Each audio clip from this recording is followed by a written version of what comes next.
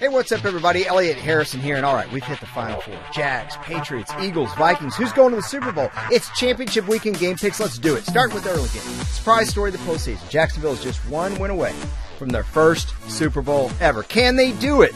They have as good a chance as any team with this ferocious defense. They can get to the quarterback. They could take the ball away. It's picked up by the Jags and Telvin Smith. He could go the whole way on the near sideline. And their corners are as good as it gets. Tom Brady is in for a legit test here, but he's going to find a way to do it. And here's why. The X factor. New England's running backs in the passing game. White dives toward the goal line.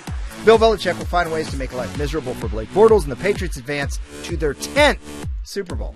Okay, let's move to the NFC clash in Philly. Foles versus Keenum, with each squad sporting a world-class defense. Well, maybe not world-class with the Eagles, but they're pretty good. Both teams need late-game heroics to get there.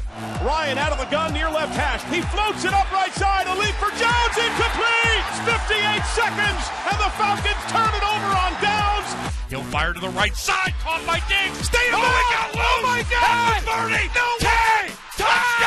Touchdown! Are you kidding What a me? miracle finish. It's a Minneapolis miracle! The recipe for a win holds true for both teams in this game. Run the ball effectively and pressure the quarterback. But here's the thing. These are the top two run defenses in the NFL, which means it might come down to a few plays in the passing game. And in that case, I give Case Keenum the advantage. That's why I'm going with the Vikings. That's why it's going to be Minnesota and New England in Super Bowl 52.